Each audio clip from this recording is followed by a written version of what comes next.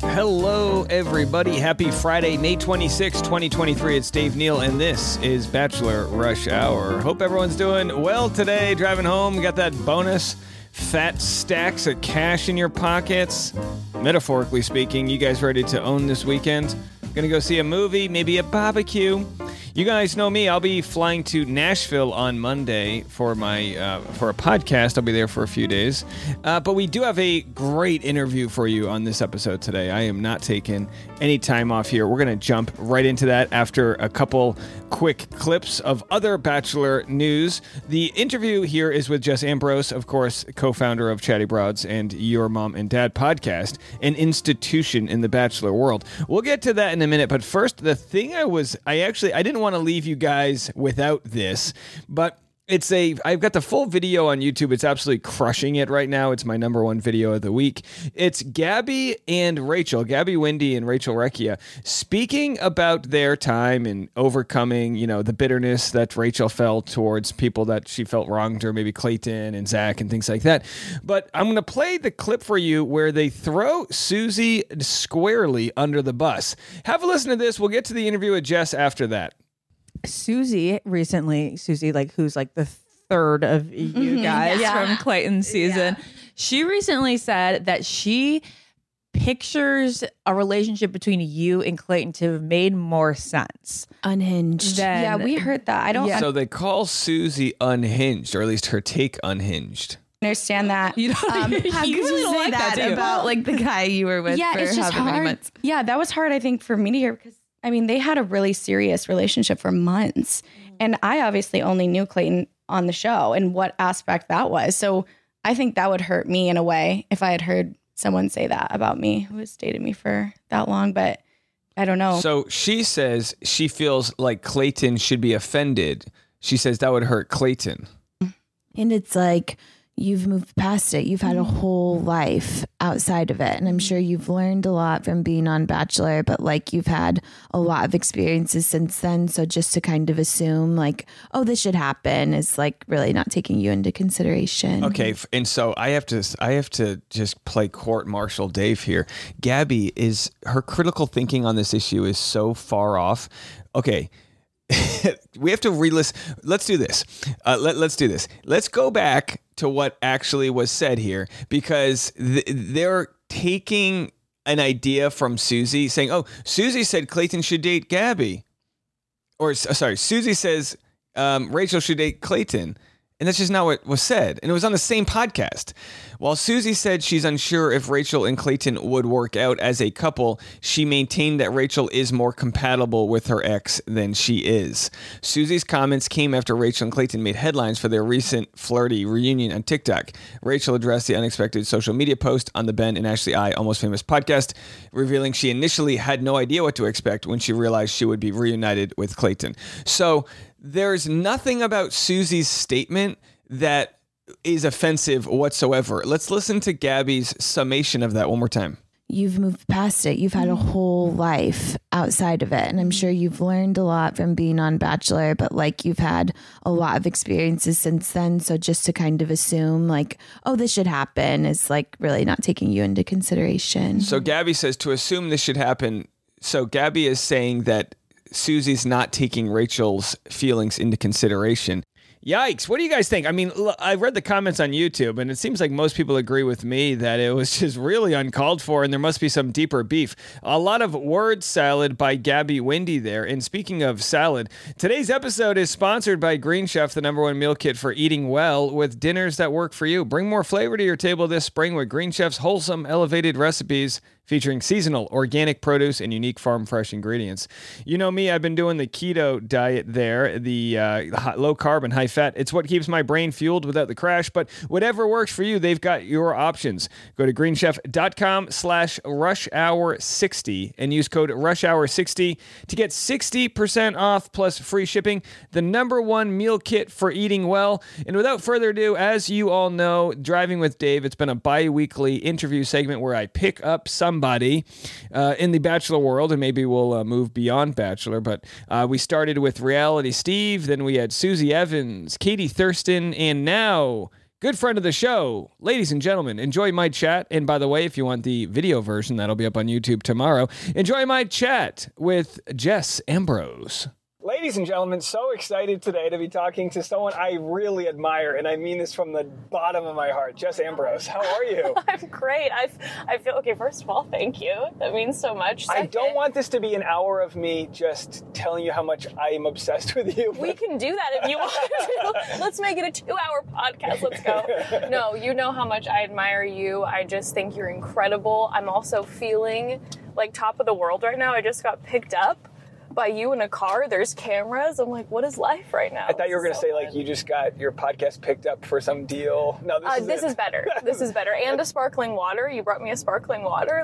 So to full disclosure, yeah. I knew of your podcast, Chatty Broads, your old one, now you're your mom and dad pod. I knew of that before I knew of you. So, and I'm not saying I prejudged you, but I do have a tendency of thinking I know someone based on nothing at all. I feel like that's how I'm like that. And you sent me a voice note. And I had like this, I'm married, and I was like, I got a voice note from Jess Ambrose. Like, woo!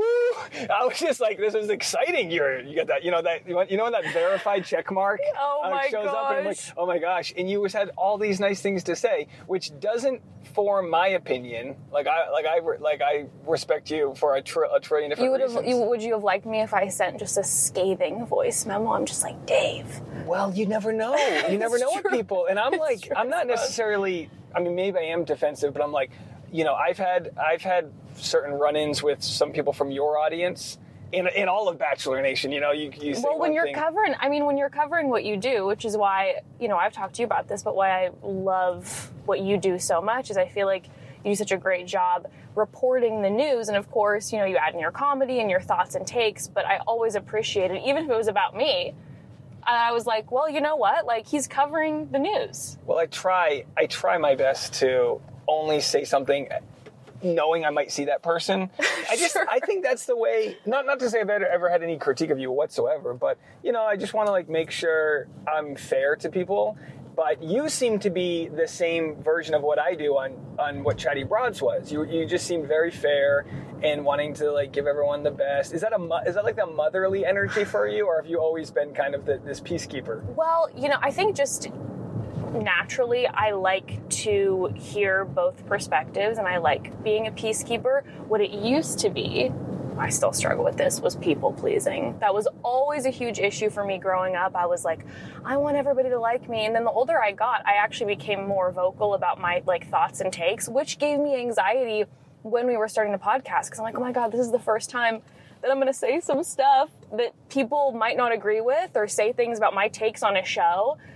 Which has actually been kind of a healing journey for me, where I'm like, okay, you need to speak your mind when you feel passionately about something. But I feel like I've done a pretty decent job in the years, turning peacekeeping into what my personality really is, which is I like to see both sides. I don't know if you're into astrology. I'm a Libra. I like the balance. I like seeing both sides. I would judge astrology more, but I've been known to wear like a good luck hat. So like you can have astrology. If I can have this gold chain, I'm 2-0 on my baseball team with it, and I've had pretty good stand up since I got it a few weeks ago. And I'm like, I think I have a lucky chain. It looks good too. So this is my astrology. Oh, thank you. There you go. You got the chain. It brings you good luck. I'm all about it. I never had jewelry, but then I got the wedding ring, and then Tasha was like, "You need a chain," and I was like, "I actually do need a chain to hold a mic, to hold my thing." Yes, and it matches the wedding ring. I'm like, I don't have mine on. I'm married, I promise. So I wanna unwind to your start with Chatty Broads. How did this come about? Becca Martinez is obviously an alumni of the show. Yes. Did you tell me how this all came out? Okay, so basically Becca and I had mutual friends when she moved to Los Angeles, and those friends happened to be fans of the show. And so when they got to know Becca, she was like, "Hey, by the way, I'm going to be on the show." And they're like, "Are you joking?" And so they were telling me, because we used to all watch the show together. They're like, "We've got a friend who's going to be on the show." And we were all excited. So I met her through these mutual friends. And, over the period of, I would say, 5 or 6 months, every once in a while when we'd all be hanging out, I'd see her. And her and I never had hung out alone, but we always kind of ended up going into a corner and talking for hours. And I was like, oh, this is somebody that I could talk for forever with, And one day, I, at that point, had been I had Ember, my daughter, maybe 2.5 years previously. I'd been working beforehand, but then in those 2.5 years, I was a stay-at-home mom, which, shout out, hardest job. Yeah. And I was ready to get back out there and kind of be creative again. But, because of having the kiddo, I'm like, I need something where I can have flexibility. I've always loved podcasts. And my husband works in the music industry, so he had this studio that he would work out of in the back of our house. And I asked him, I'm like, could you set up like a podcast station for me if I wanted to do it? He said, sure. And so I'm trying to think, I'm like, I'm not going to do this by myself. And right away I thought of Becca. She was coming off the show. She had just announced that she was pregnant. Her and I had talked about being moms and our pregnancies and all of that. And I'm like, I'm just going to shoot my shot. And we were at the Comedy Store with a group of friends one night, and I just pulled her aside. I'm like, I know this is so random because we don't really know each other, but I'm thinking about starting this. Would you be interested? And lo and behold, she showed up the next week and was like, let's do this thing. And you guys created a real cultural movement there. I mean, your podcast is one of the biggest podcasts of all of Bachelor Nation. And at what point did you realize, like, oh, this isn't necessarily just like a fun thing to do, but this is like a business? Like, this is actually lucrative. I would say right around we started recapping. The first season that we recapped of the show was Colton's. Before that, I'm not familiar with this. How did that? Let's go down memory lane. We had done maybe about 10 episodes, and we were having so much fun. And then we started recapping Colton's season, and then the numbers started to really pop around then. And I'll never forget, I got an email from a agency that puts out podcasts, or that does ads for podcasts, and they were like, hey, we'd like to take a meeting. And I was like, wait, what? I'm like, there's money to be made in this? I hadn't even really thought about it in that way. It had always just kind of been, to me, something, again, like to have a creative outlet, because I had been home with the kiddo and was ready for that. And so when I got that email, I was like, oh. And we will be back to our conversation with Jess after a quick word from our sponsors. Okay. And that's when it really hit. And I'm like, do I really get to do this for work? This is amazing. This is like a dream for me. I always loved radio. Like I said, I loved podcasts. So the idea that this is a way that I could make money was like, it felt like such a privilege and honor that people were listening. And well, I always, leap in the net will appear is one of my favorite sort of mantras. And you have to, like, you can, by all means, compensation is fair. If you're gathering that much equity in these many people, that's such a powerful place to be at. But you have to get there, you have to be believable and authentic. And again, I'll do this all day long. Your vibrancy, the way you talk and communicate with people, like, I feel like I've known you a very long time. What do I do? There's a car in the way. Uh-oh. I have to back up. We're okay, trapped. This is live, folks. This is live. I can talk and do this at the same time. I don't know how you're doing it, because we were going down some narrow roads and I can barely drive in LA. I know. I think I can pull over right here for them. But either way, this is the real life driving with Dave. So I've only met you 6 months ago. I know, that's kind of crazy. Well, I've been watching your content for a long time, so I felt the same way when you and I started talking. I was like, I feel like I've known this guy for so long. But then I also feel like, too, and I feel so grateful when this happens, when you actually meet people and you're like, oh yeah, we connect, like we can have long conversations, and especially since we are in similar arenas, it's so nice to then find like a friend where you're like, oh yeah, we can like process through all this stuff and talk shop, do collabs. It's great. Yeah, no, and I mean, my point was that you make your audience feel like they're a close friend of yours, and that is really complicated and hard to do. And people, and again, your audience, like, people don't realize how magical that is because it comes off so effortless. Is that, like, where do the chops come from? You don't just dive into a podcast and be that good at it. Wow, that is high praise. Thank you. Okay, well, with the talking part, I just feel like I have never shut up my whole life. So I was like, I don't know what that's like at all. Yeah. it's like, put a mic here, I might as well. I'm like, I don't know if anyone's going to be interested in this. What's your position as siblings-wise?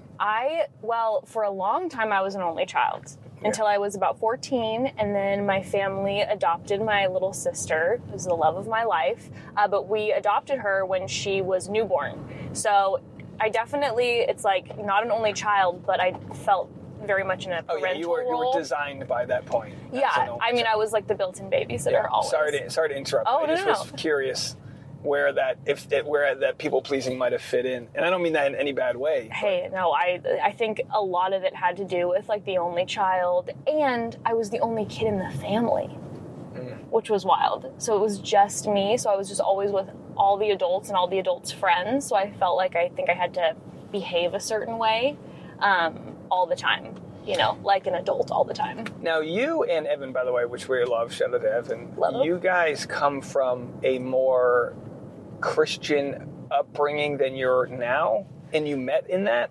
Yes. Could you explain that dynamic? Yes. Okay, so Evan and I've known my husband Evan since we were probably about 9 or 10 years old. We went to the same church together, and our families were really good friends. And so I would, be in Sunday school with him my whole life. I always had a crush on him. Always. Of course. Was obsessed. I'd watch him from the upper pews and looked at him and be like, oh my God, look at him. And he used to have this bleached blonde hair. And I'm like, it's so hot. He didn't feel the same way about me until we were a little older. But so, we started dating when I was, 16. He was 17, I think, at the time. And we dated for numerous years, and then we broke up for a year and a half in college, got back together, and, the rest is history as far as our relationship. I definitely feel really, you and Tasha have been together for so long. You know how it is. You find your person, you're like, whoa, I really found my person. This is incredible. So him and I were raised in that extremely conservative upbringing. What do you define by extremely conservative? Oh my God. So, the type of school that I was at was, had to wear a long sleeve, had to stand up, the ankles couldn't be showing, stand up when an adult addressed you, had to wait for the adult first. It was pretty intense. So it would fall into the purity culture as far as... Oh, beyond. Yes. Okay. And I ask because I'm from New England, and where I'm from, culturally, Catholicism was more just it wasn't strict. Right. You could just apologize and whatever. Sure. Sorry about that. But so I didn't have too much of that sort of shame. But you hear people that they talk about their deconstructing of or coming out of being a Mormon or whatever, and there was never a time for me to need to admonish or say I'm no longer X, Y, and Z, because it was kind of So, but did you have that moment where you had to tell your family what you were feeling? That was a weekly sit down. And how old were you at this point?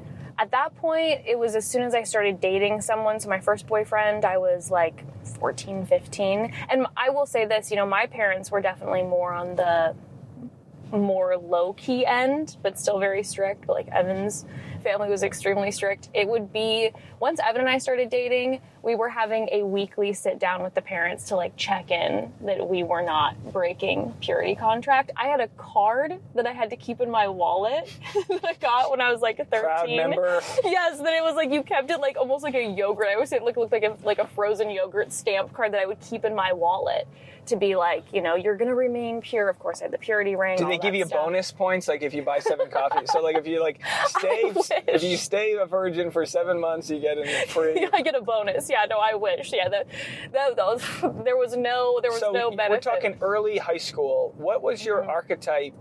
Or were you the hot artsy girl, or what would you say you were in high school? In high school, it sounds. I feel like I just kind of fell in the middle of everyone. I didn't ever feel like I had any sort of niche. I think in that way I felt a little lost. I hated high school. Hated Really? it. Yeah. I just didn't feel like I had found my footing, so I was kind of just there. like I just kind of existed. I was in musical theater, so I definitely had my crew there. And then at a church, I was more involved at church. I was part of the worship team, so I was like hanging out with those kids. But I didn't have a ton of friends in high school. Not in the way that it was like, oh my gosh, people were mean or anything. I was just I kind of kept to myself. I think around maybe 15 is when I started to really, really struggle with my mental health. And I really went just kind of introverted into myself and only let a certain amount of people in my life get close to me, I think. Do you think that mental health struggle, was it related to any shame from the culture, or was it just a side product of growing up? I think it's certainly, that didn't help, that's for sure. I know a lot of what I'm always breaking down is a lot of guilt and shame. I think it's something that like I'm genetically predisposed to. I've got that. Okay. Yeah, we had the same. Yeah. More with Jess after a quick word from our sponsors. You understand? I am in shock of people that can just say no. You know, Katie Thurston's good at this. Yeah. She'll just be like, no, that's not the deal. No, we're not. And I'll be like, I would be like, I'm sorry. My dog ate my thing. I know, I relate to that so much. I can't say what I feel. Yes, that's one of the things that I love so much about being around Katie, because I'll watch her and she has these great boundaries, and I'll be like, okay, writing that down as a note to use for next time. I'll be doing that. Yeah, no, I have such a hard time with that. My husband actually, even though he was raised the way that, you know, we were, is very good at that as well. So that's helpful for me. You know, skill sets, we're all different, and that's what a good relationship, you can have the negotiator versus the person who doesn't want to get on the phone, right. You know, whatever. So you're feeling mental. Yeah. You're starting to realize in high school you've got some issues. Yes, panic attack central, for sure. So I think I did, when I look back, miss a lot of high school due to not feeling well. But I think even if I wouldn't have, and maybe it's that middle ground type personality with me that I just I floated. I was the floater.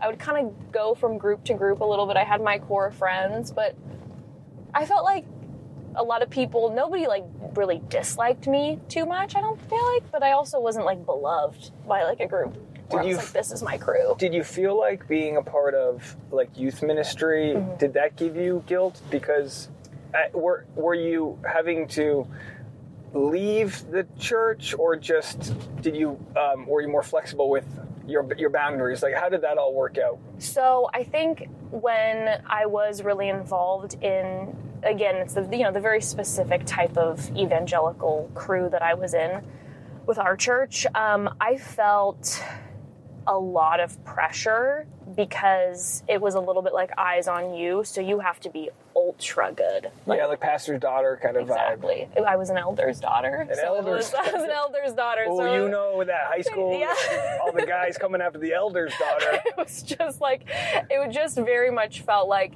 I've talked about this now at an older age with some of my family members, where I was like, you guys have to realize how traumatizing it can be to be a kid growing up and having random other adults coming up to you and telling you, like, you did this and that's wrong. And I'm like, who are you? But they would know who I was, so they felt like this, ability to, or they felt like I owed them explanations, or that they could break down that boundary with me. I don't know.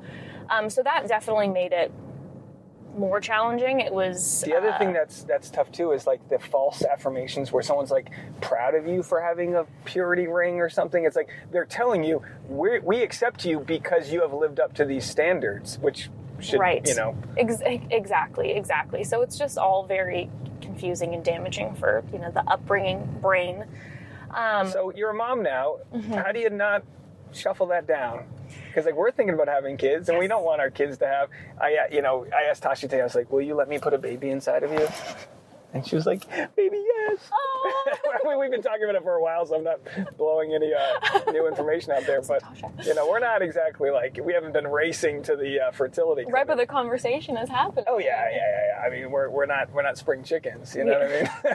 I mean, it's one thing to feel like you're young in LA, but biologically. Oh my gosh, I think about that all the time. I'm like, I'm so young, right? And then I'm like, hang out at certain parties. I'm like, oh my god, no, I'm in my mid-30s. Tasha will be okay with me sharing this because she goes to her gynecologist. and she was talking about, we want to have kids, but we just got married. And the gynecologist goes, "Oh, you've got time." And he opens her chart and he goes, "No, you don't." That's so rude. Yeah. No, like they consider 35? They call it the geriatric pregnancy. I'm like, can we stop? Can we give this a different name? 5 years, please. My goodness, yes. All right, so because, you want your kid to have, you basically, and again, I don't have kids, so I don't mean to kid-splain to you, but you want them to be able to make decisions that will be good decisions when you're not around. So any amount of decision-making through force ain't going to help when they go to their first mall or whatever. So, yeah, what's your strategy there?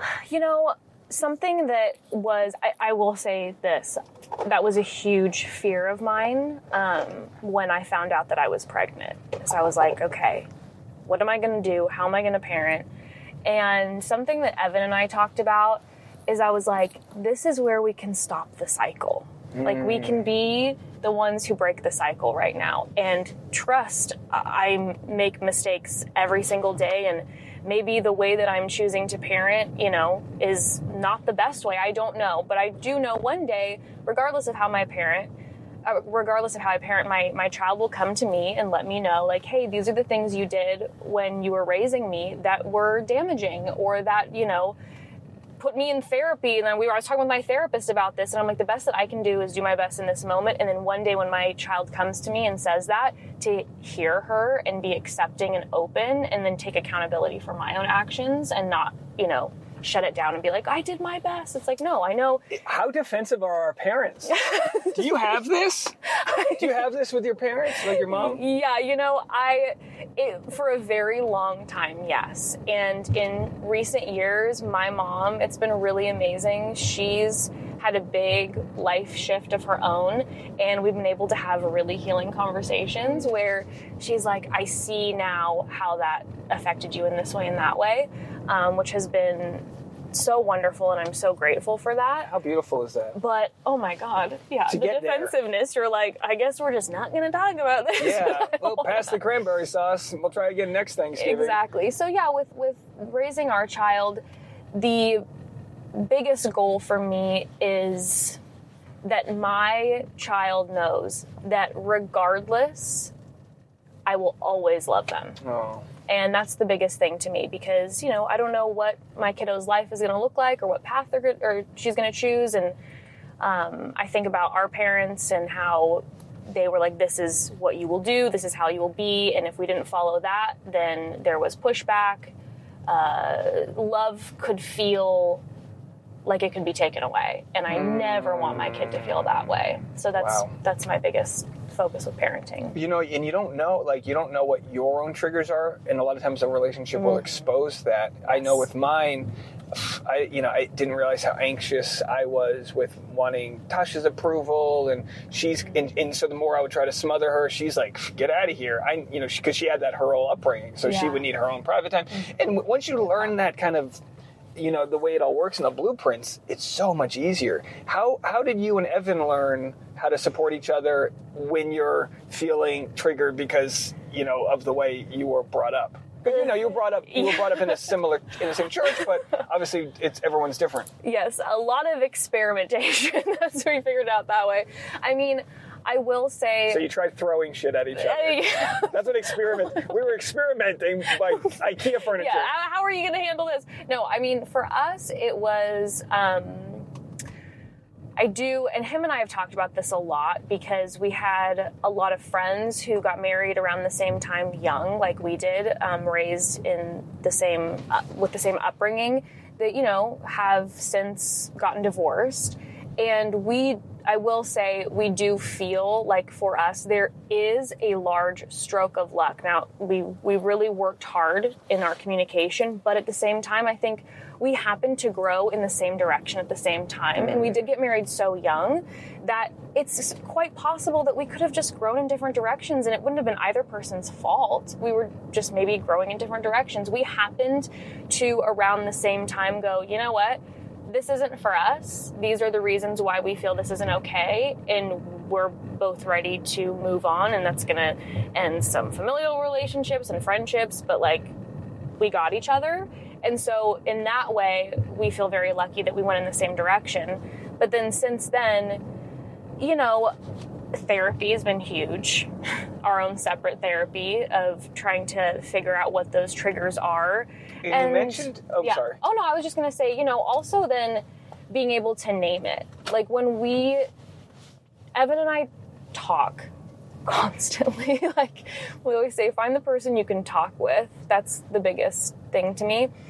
And so we just have spent so many hours talking through everything in ways that we feel and just trying to put words to what those triggers are. And then remember, like, we're in this together. We're supposed to be partners. So we don't want to aggravate that trigger, even though the temptation when, I'm frustrated to be like, button. But like, this is not going to be beneficial to either of us. Let's support each other. And that's a real faith in the company, the faith of like, I'm not going to just try to tear this down, or I'm not going to run away. Like we're committed. And how quickly can we get to understanding? You mentioned like sort of shining sunlight into like the dark spots, and you don't see those until you get heavy into a relationship.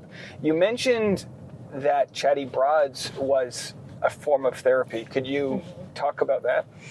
Yeah, absolutely. That was, for me, like I said, this time where for the first time I felt like I was really using my voice. And because of the people-pleasing tendencies, I had really not spoken about the way that I feel about a lot of things. I was always really afraid to. I was afraid that people weren't going to like me and were going to judge me.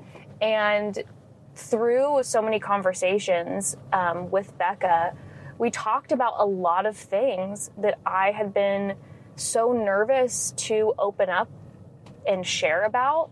And I'll never forget the first time actually that I spoke about being bipolar on the podcast. I was really, really scared. I'm like, I don't know what the reaction's going to be. And the outpouring of messages from people who not only were just sending love, but also were working through the same thing. It was such a realization of community, of like, we can feel, especially in this very social media-esque world, so isolated, that with Chatty Broads, with the audience, it was like, oh my God, there are so many people out there that have the same church trauma, that have their struggles with mental health, with parenting, all the things. And that was just such a huge display of community to me, like unlike I had ever felt before. And I think, when you were talking about me feeling like connected to the audience, which I so appreciate that, I genuinely believe it's because I feel like I deeply feel that way. And I've felt just time and time again through different conversations, just a connection with and gratitude for all these people listening who are willing to, in return, share stories with me and share a part of their life with me every week. If that's listening to us for a couple hours, like, it just feels like a really big honor, and I feel really grateful for it. I relate so much that it's hard to explain that to people, because yesterday we went hiking and someone goes, we're in some trail in the middle of nowhere, and then someone goes, "Hey, Dave!" Yeah. And I turn around and go, "Huh?" And I'm still in that mindset for my whole life of like, if you say my name, it's because you know me. And I'm like, who are you? When did we meet? And she was, her name was Catherine. And she goes, I listen and watch all your stuff, and I just wanted to. She's like, if I didn't say hi, I would have been. And I was like, oh, it's amazing. Just amazing to see that those people are out there. And it's not, there's so much love. When I did your podcast, Your Mom and Dad, which of course is the offshoot from Chatty Broads, I had a show the next day in San Diego. I wasn't even promoting that show. I had about a dozen of your fans came to the show. Love that. And they were just the nicest people.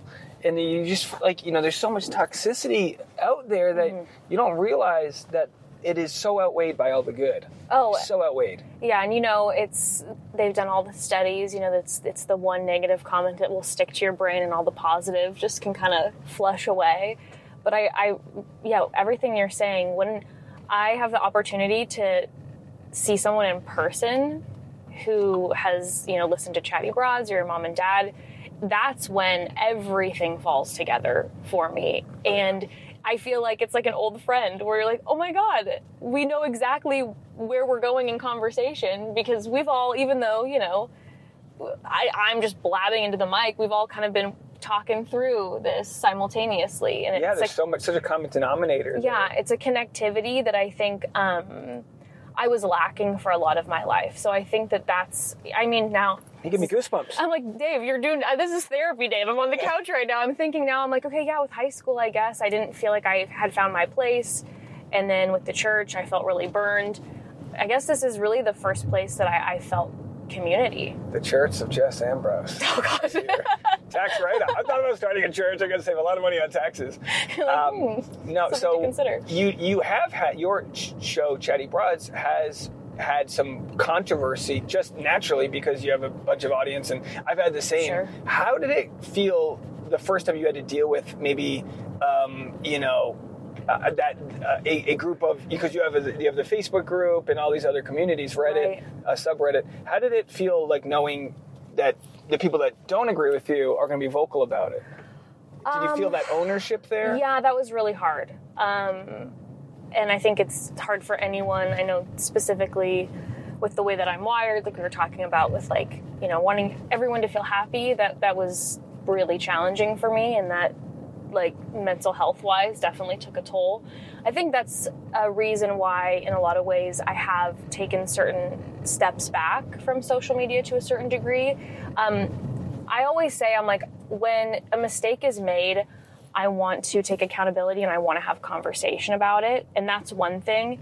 There's a whole different other thing than where, there's certain people out there, and it's such a small percentage, but, who are just commenting on, your Insta stories, just like, you're ugly, like, you're this, you're stupid. Like, because of that, I realized how much of an effect it took on me. So I've taken certain steps back. And I think some of those situations would open the door a little more for that. But yeah, no, it took a toll, and it was another big moment in my adulthood and growth, I guess, because I think because of the way I was raised, my instinct is to be like, oh God, oh no, and like curl in a ball and panic and freak out.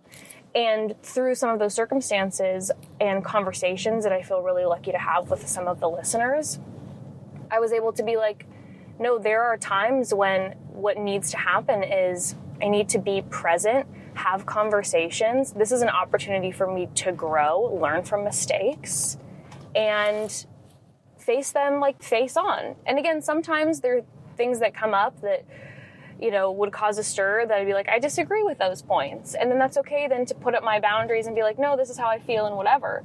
But when I was like, oh yeah, no, I did make that mistake, it helped me, I think, learn how to not just, like I said, curl up in this ball and be like, oh no, everyone hates me. And not go, everyone hates me. Go, okay, Jessica, where was the mistake? What can you do? Where can you learn? Where can you grow? And we move forward. Yeah, I mean, for me, apologizing for something if I get something wrong is really easy. Yeah. I mean, I don't know. I don't have the ego attached to that. But I have told my wife, like, there will come a time where I will not apologize for something I am not sorry for, because that's a bad precedent to set, because you cannot please everybody. Yeah. And I always talk about cracking an egg to make an omelet, and there's probably a reason why my channel hasn't passed 70,000 subs. It grew from 0 to 60,000 right away. Right. But I've pissed off a lot of people, but I don't flippantly try to. I'm just like, if I see something that I think is wrong or whatever, I'm going to try to be as educated as possible. Right. Kind of like, well, as a comedian on stage, you got to be ready to be heckled. So you better know your bit inside and out. Sure. And then just own it and stay true to it. Now, you might change your mind later on, and you can, we're not politicians here. We can change our opinions on things. But, with an audience that consumes all of your content, the good is that you get to connect with so many people. But the bad is that there is this feeling like there is an ownership over you because you wouldn't be there without them. Right. And I think, oh, sorry, no, go for it. Oh, no, I was just going to say, I think, and was this such a learning curve for me, again, because of some of my past and having like eyeballs on me at the church all the time and being told what's right and how to react to certain things all the time. I think what I'm really grateful for is learning that there is a difference, that not all criticism should result with me, again, being like, everybody hates me and I should just stop doing this forever. It's like, no. Some criticism, like you were saying, is from people who are just like, I don't like you, I don't like this opinion, da-da-da. And then I can stand firm and know when I'm like, no, this is how I feel, I'm not changing it. But then on the flip side, then there's been so much that when I stepped into this podcast, the vast amount of things that I've learned that I was like not educated on, it's endless. Oh, you've got 100,000 people giving you, like, there are experts in there in some random topic. Exactly. And I feel then so grateful for that, because I'm like, oh my goodness, I feel the privilege to be able to then have access to that, even when it can be painful sometimes, because where I was before, I probably wouldn't have had that access to this. Yeah, so like, of that. We kind of both have similar content in that it's like, I'm going to show up the best I can pretty much every day. Yeah. And that doesn't mean I'm going to be an expert in every conversation, but I'm also not selling snake oil to people. Like, we're just talking. These are words. Right. And I think that's why podcast continues to be so important, just like a lot of stand-up is because in a world where everything else is being buttoned up and edited, it is still a long-form conversation that makes it so hard to misconstrue someone's heart and their intention. Yes. And you've got your heart and intention are just very clearly a positive one. It's not a cynicism you have or a low energy. It's hard to explain what a low energy is until you feel somebody who's just, so much pain they have. Yeah. So it's interesting that you come from a world that you're no longer a part of, a purity culture, but you've brought from it love that probably wasn't given to you in those younger judgment years. Yeah, I think your words mean a lot. I really appreciate them. I think that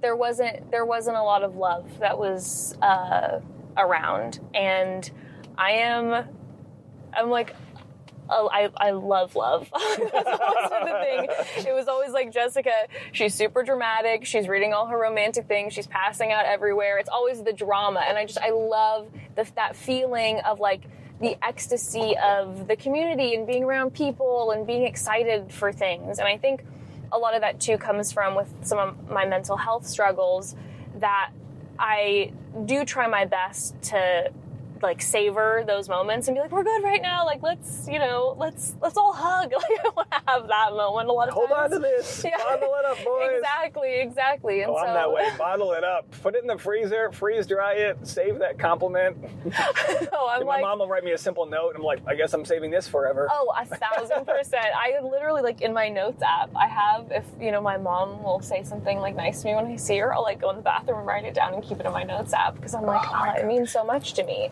The conversation I had with my mom without dialogue for the mother-son dance at our wedding. Oh my gosh. No words. Mm-hmm. You could just feel this just burden gone. And I didn't have a big issue with my mom. I still don't. But she left my dad when she was pregnant with me. So she's just had this sort of blue-collar burden where she's always felt like she maybe wasn't good enough. All these things that, like, we'll tell her all day long this just wasn't the case, but her being a part of that beautiful wedding was just another, like, petal peeled away and lifted off, getting closer to that just bliss. That's like, look, our parents' age, they're not getting younger. We're at the age where it's like, all right, we still have issues, we'll work it out. But like, I want those days when they're numbered to be like, we all figured it out. Mm-hmm. And what she felt, the way she was raised, and like you said before, breaking that chain of shame and fear. Like, everything's fear-based. We don't live in that world anymore where we need to be so afraid all the time. We need to, like, flourish. And how do we do that? Well, we do that by, letting our parents, not making them feel bad for the decisions they made, but, sharing your boundaries of, this is how I felt. And it might not be received well right away. But in the end, you just none of it matters. None of that matters. And 100%. Just, you love love. I love love. And thanks for sharing that about your mom. She's just been on such a journey the last year. It's so amazing. Such a journey, or couple years. That you're then able to be a part of that now and to be like at our age and witness that is like a gift that like I know now, raising my daughter, seeing my mom in her process is like, oh my God, like I have my mom on one side, my daughter on the other, and growth can continue from like the start of life to the end. My grandma passed away about a week ago, and one of the things about my grandma. I'm sorry to hear that. Oh no, it's she was in her 90s, and so she had lived a long life, and she went to sleep and was feeling good, and she drifted off to a dream, and that's how she went. And one of the things about her is that she never stopped growing, and it was always such a motivation to me. She had a really intense upbringing and life, and she always extended so much love and grace, and was the person in our like life who was like the cheerleader and who always would let us know how much she loved us. That was like the one person in the family who was just like this beacon of like, I'm going to let you know how I feel about you every time I see you. And now that she's gone, there's this realization of like what a huge gift that was. And so to me, I'm like, I just want to continue that legacy to make sure that whenever I see someone, because you never know, that I let them know like how much they mean to me. And carrying that light just goes, you just carry it on. And how I've always been curious, becoming a mom, what did that do to your mental health journey? And did you feel any shifts happen when you had something bigger than you to worry about? Yeah, definitely. I will say the biggest thing about becoming a mom for me was, of course, there are these things where you're like, it humbles you, it brings this new reality into life, and you're thinking about this other little one and how much you love them. One of the biggest standout things for me when my daughter came into the world is I was like, oh my God, there's another chance. Like there's a chance and a life, and how amazing to be able to try to create a life that you always wanted for this little human being. And that was what pushed me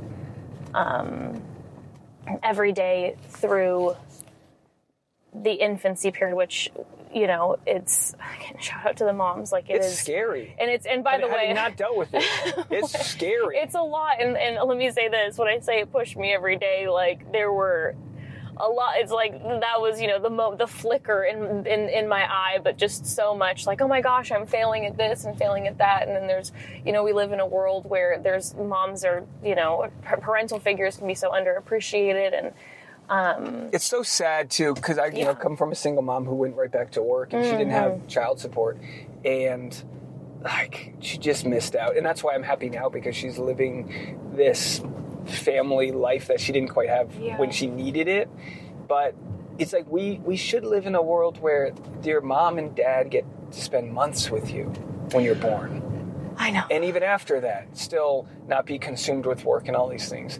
And that, for me personally, that's what we're striving to do, is like, we work from home, and if we have a kid, we want to be just like, just there to embrace every step of the way. And maybe that'll be the benefit of us waiting a little bit, because we wouldn't have had the ability to do that a few years ago. Right. No, our healthcare system, it's just a disaster. There should be the ability for parental figures to especially postpartum, don't get me started, a whole thing, but then parents, moms like yours, who went to work every day because she loved you so much. And it was like, of course, that was like so difficult, but like that's then the ultimate gift that she's giving you. It's like, I'm sure they'd rather be time spent with you, but it's like, I gotta provide. And just so many different stories of different parenting. You realize that as you age, you go, oh yeah, there's so many examples of times when these selfless things were done for you that you don't get to know, which I can understand why then parents could be bitter. Like, do you not know what I did for you? For sure. Because it's like when we do stuff for others, we build resentment because that's not healthy either. Totally. And it's about like, I mean, our dog's getting old, and we're just like, oh, he's shitting that thing again. We're like, oh, we love him. It's okay. He doesn't know any better. Of course. And then, of course, then there's the defensiveness, too, because when you love someone so much, and then they tell you that, you've hurt them or you made a mistake, it's hard not to. By the way, am I close to your house? Yeah, you're pretty close. Let's do another lap or two, and then I'll send you home.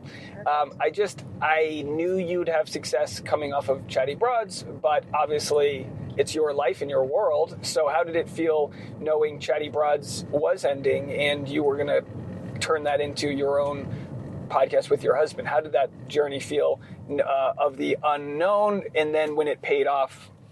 How did that feel? I mean, it was all the feelings, like a blender. I was grieving because I was like sad to see it end, but also full of pride because of the way that Becca and I ended it, and the fact that we were like, we see that this is kind of coming to a close and we want to wrap it like in friendship and not, just keep going when we see the end in sight and potentially like step into something that might, what if all of a sudden we kept pushing ourselves and then we ended up getting in a fight. I mean, whatever. So there was like the grief, the pride, but then there was the fear because I'm like, oh my God, here's Becca. She's been so successful in this franchise. Is anyone going to want to listen afterwards if I go and carry on my own merry way? Did you have imposter syndrome? Oh, big time. Yeah. I've been talking about this a lot with Tasha, where I'm like, I did it for so long with no payoff that I've got about damn time syndrome. I feel like as a millennial, you're like, it better be. Do I feel like I didn't earn it? About damn time. But with that, I think you can feel both ways. I think you can feel like, no, what's mine is mine, but also feel like, all right, is this puppy going to work without the alumni, with the verified Bachelor alumni that was part of your show? Oh, absolutely. I was so grateful that Becca was down to do the podcast, and then the fact that it became lucrative and then became a business. I was like, are you joking? This is amazing. And I was just like, I had so much gratitude for that. And I also was like, okay, I know that the audience came because they knew Becca and they loved Becca and they wanted to hear what Becca had to say. And of course, then we grew this community from that. But yeah, sure, the imposter syndrome was huge, where it's just like, when she leaves, is this all going to be gone? And, I am so grateful and was so overwhelmed when so many people continued to listen. Evan and I had a conversation before we dropped the first episode, and it was like, we need to have the conversation now of, why are we doing this? If this is about, let's get a paycheck and let's just keep pushing this thing, then we're not doing it for the right reason. And even if we do, if it is successful, then we're not going to be happy. We're like, we have to know and start this off on the foot of, if it tanks and there's only a few people that are listening, that we want to have fun and this is what we want to do, and it's going to be a new adventure in our marriage and a new adventure in life, and let's see where it goes. And so we did our best to focus on that, put that energy into it first episode, and people listened and we're so grateful. And we're having so much fun. I love working with him. Great. Which most couples probably cannot say that. It's, here's the thing. He still has like a full-time job elsewhere. Yeah. So that probably is helpful, where it's not like 24/7. We do a few episodes together every single week. And we'd also been, in that flow for a long time because he was the one who did like all the production and audio and everything with Chatty Broad. So we'd been working together for years. It's seamless. The fact that you've got such great technical aspects to it, and most people that are good with tech aren't good on camera. So for him to do both, and for both of you to come together, it is. Can I relate this to a very stupid sports analogy? Please. So I don't know if I'll understand it, but go ahead. Okay, so I'm 38. I still play in a men's baseball league. Okay. And not only do I play, I pitch, which is like, you're not supposed to be doing this. It redlines your arm. It's painful. It's just my butt muscles pulled. Everything that can go wrong goes wrong. I'm like an old car. I might not be old in the grand scheme of things, but in baseball, I am ancient. Listen, I feel the 30+ body pain. It's a real thing. Yeah, it changes. I soak myself in icy hot and Bengay and stuff before I play. Like it's a thing. So I'm pitching on Sunday or this past weekend, and I was doing really well, and I'm surprised because I decided to stop trying 100%, and I'm just like, I'm going to go 80%. I don't want to injure myself, and my 80% was enough. And not only was it enough, it was actually better than my 100%. It was better than my obsessive, I walked this guy, I'm going to da-da-da, and then I hit the next guy. So I'm up there yesterday, or over the weekend, and I was getting into some trouble. I had a guy on third base, and we're only up by 2 runs, and I'm thinking, is this the part where I'm going to implode? Because I kind of implode a lot when it comes to stuff like that. I implode. Yeah. And I just told myself, Dave, you've been making your pitches. You've been throwing strikes. Everything's been working along the way. Just keep doing what you're doing. And this level of confidence that I felt, and again, this is just an analogy for life. It doesn't have to be about baseball, but in this instance, it was. This level of confidence I felt in detachment from needing to prove success, because I knew success was about to come because I was making all the pitches. Mm-hmm. So you've proven that you can make all the pitches. You've proven that you're going to hit your spots and do all the things that's going to lead to a successful podcast. So it's no surprise to me when it just perfectly works out, even though it may be something where you're holding your breath. And it just comes to like having that belief in yourself. And I kind of feel like that's something that comes with age. When you're younger, and to go back to baseball, you've got the fastball, and then you lose the fastball, but you learn how to use the tools that you have that get you into a better position. That baseball example was so good. Oh, good. That was such a good example. I'm like, I don't know baseball. I don't know if I'm going to follow. Yes, 1,000%, and I appreciate the compliment. Wait, are you this way? I'm this way, okay, yeah. Sorry. But it's that idea of almost when you're talking about the 100%, it's like when you hold on to something too tight. It's like too tight, and you loosen your grip a little bit. It's like if you're a salesperson, I need to sell this. Yeah. Well, the person's going to be like, oh boy. It's like, it's too much. You have to be confident in for you with your podcast, what you're selling. Just to wrap it all up, it is love. You're selling love, and your audience buys it. And I'm just very appreciative that you sent me that voice note and that we've become friends. Oh, this means so much, and I so appreciate you. And I've been a fan for a long time, and I will say too, as someone who watched you on YouTube for a long time, that when we met, I was like, you're so funny and so kind, and you connect everybody in the room. You're the type of person that like we want in our atmosphere. Aww. Genuinely, and so grateful that like we met in this world.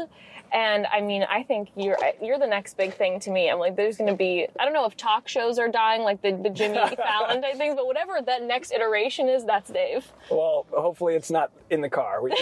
I'm all about it. Well, cheers, and thanks for doing Driving with Dave. I appreciate it. Thank you. Oh, you're the best. All right. I appreciate Jess so much for doing this. Driving with Dave. We just kept on talking. We were having a good conversation, and it went double the length it's supposed to. But hey, that's what a good combo can do, right?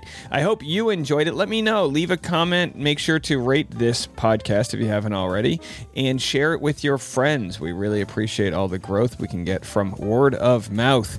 And don't forget, if you want to watch this episode, it'll be on YouTube tomorrow. And I've got about a 20-minute behind the scenes that I shot immediately after this interview with Jess, and then once she left, my own recap of this interview. And that's available exclusively on Patreon at patreon.com/Dave Neal. There's a link in the comment section if you want to check that out. All right, have a fantastic weekend. As they say, do something I wouldn't do and then some, and we'll talk to you guys later. I've been Dave Neal. This was Bachelor Rush Hour.